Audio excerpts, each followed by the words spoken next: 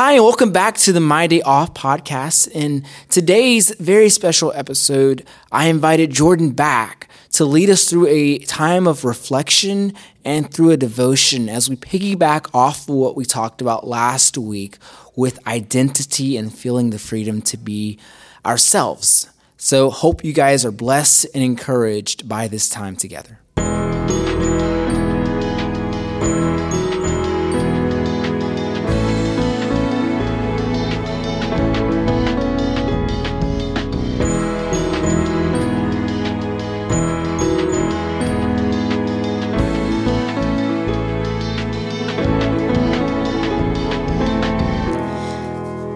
So growing up, my grandpa, he was a Presbyterian pastor. And I just grew up around the church, mission trips, all that stuff. And I felt at a young age that I wanted to go into ministry, that I wanted to be a preacher. That was when, at that time, I didn't know any female preachers or anybody in ministry. I really didn't. So I was like, I'm going to be the first female preacher, woman preacher. And I preached to my little stuffed animals and whatnot. So I always felt called to some sort of ministry. And I think as the years went by, college years, I got caught up in, drinking and going out and partying, all that stuff. And kind of put those thoughts of ministry on the back burner. And when I finally did come back, I felt like I wasn't really good enough.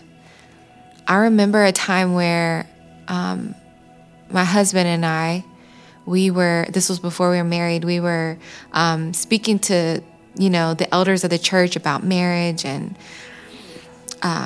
next steps and what marriage really looks like. And they assumed that we were freely having sex and living together. They were going to marry us on the spot. And I just remember feeling so sad and ashamed, like all of my hard work was for nothing because they thought we lived together when we were really making that effort for my husband to be at his apartment and me to be at my parents' house. It was just kind of like, oh, well, you still think we're having sex? And, and yes, we were slipping up. We slipped up. But the fact that we were trying so hard and the church looked at us like some heathens, it was discouraging. And I think that was the point where I kind of just allowed myself to settle into the thought of, you're never going to be good enough to teach people about Jesus. You'll never be good enough. Just give it up. You've sinned too much. You've sinned too much. And that's a lie, for one. And I say that I know that's a lie, but then yet when you ask me if I would do a devotional on camera, I'm like, wait, am I qualified? I know the Lord, but am I qualified to teach or to talk about him? And I even find that with social media sometimes, like I see something that I really want to post, then I won't say anything because I feel like people from my past will look at me and be like, she just saying that. She didn't really change, And I think all of this really goes back to our identity, what we just talked about living free. What does it mean to really live free? I wonder if other people in the church are dealing with this. Like, are other people feeling like they're not good enough, like they're not saved enough? They don't know God enough, so they can't step up and lead.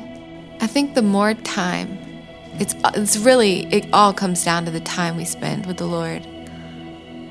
The more I lean on him and into him and press into his word, press into worship, the less those voices, even of the church, matter. And you think like the church and elders, they know what's best. And yes, I'm not taking away the wisdom. I'm not taking away the years. I'm not taking away their discernment. But I think there is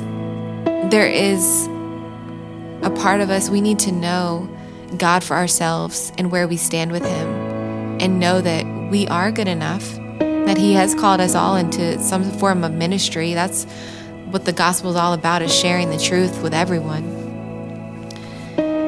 And the more time I devote to him, the more I see that it's okay for me to tell others about God and still mess up.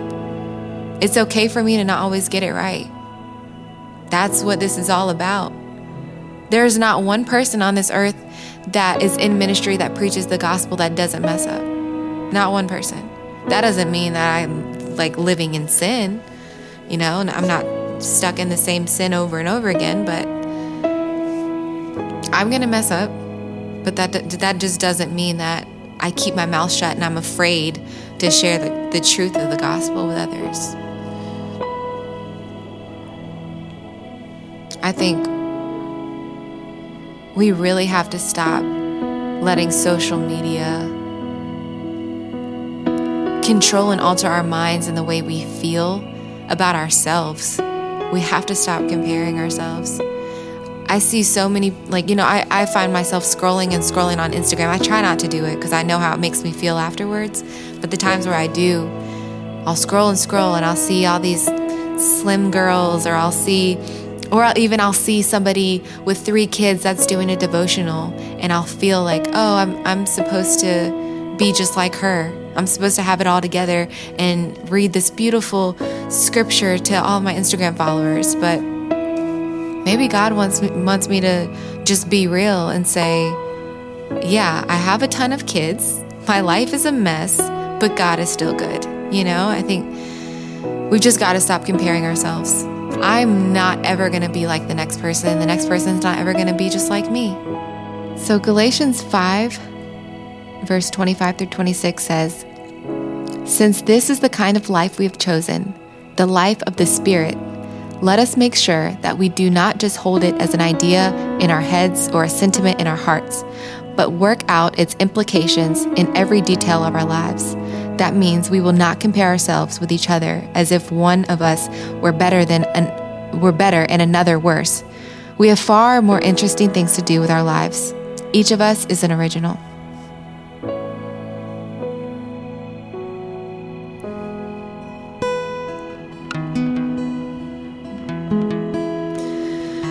Lord, we just come to you today with our hearts wide open for you, God. God, we ask that you just take out the things that don't belong in our hearts, Lord, and put in the things that are supposed to be in there, that you designed to be in our hearts for us to hold and treasure. God, we just ask you to reveal our identity in you, not in what the world says, not in who society tells us to be, God, but in who you have called us to be. We are your sons and your daughters, Lord, and you have created us uniquely. You formed us in our mother's womb, God. You know every hair on our head. You know every characteristic that you placed inside of us.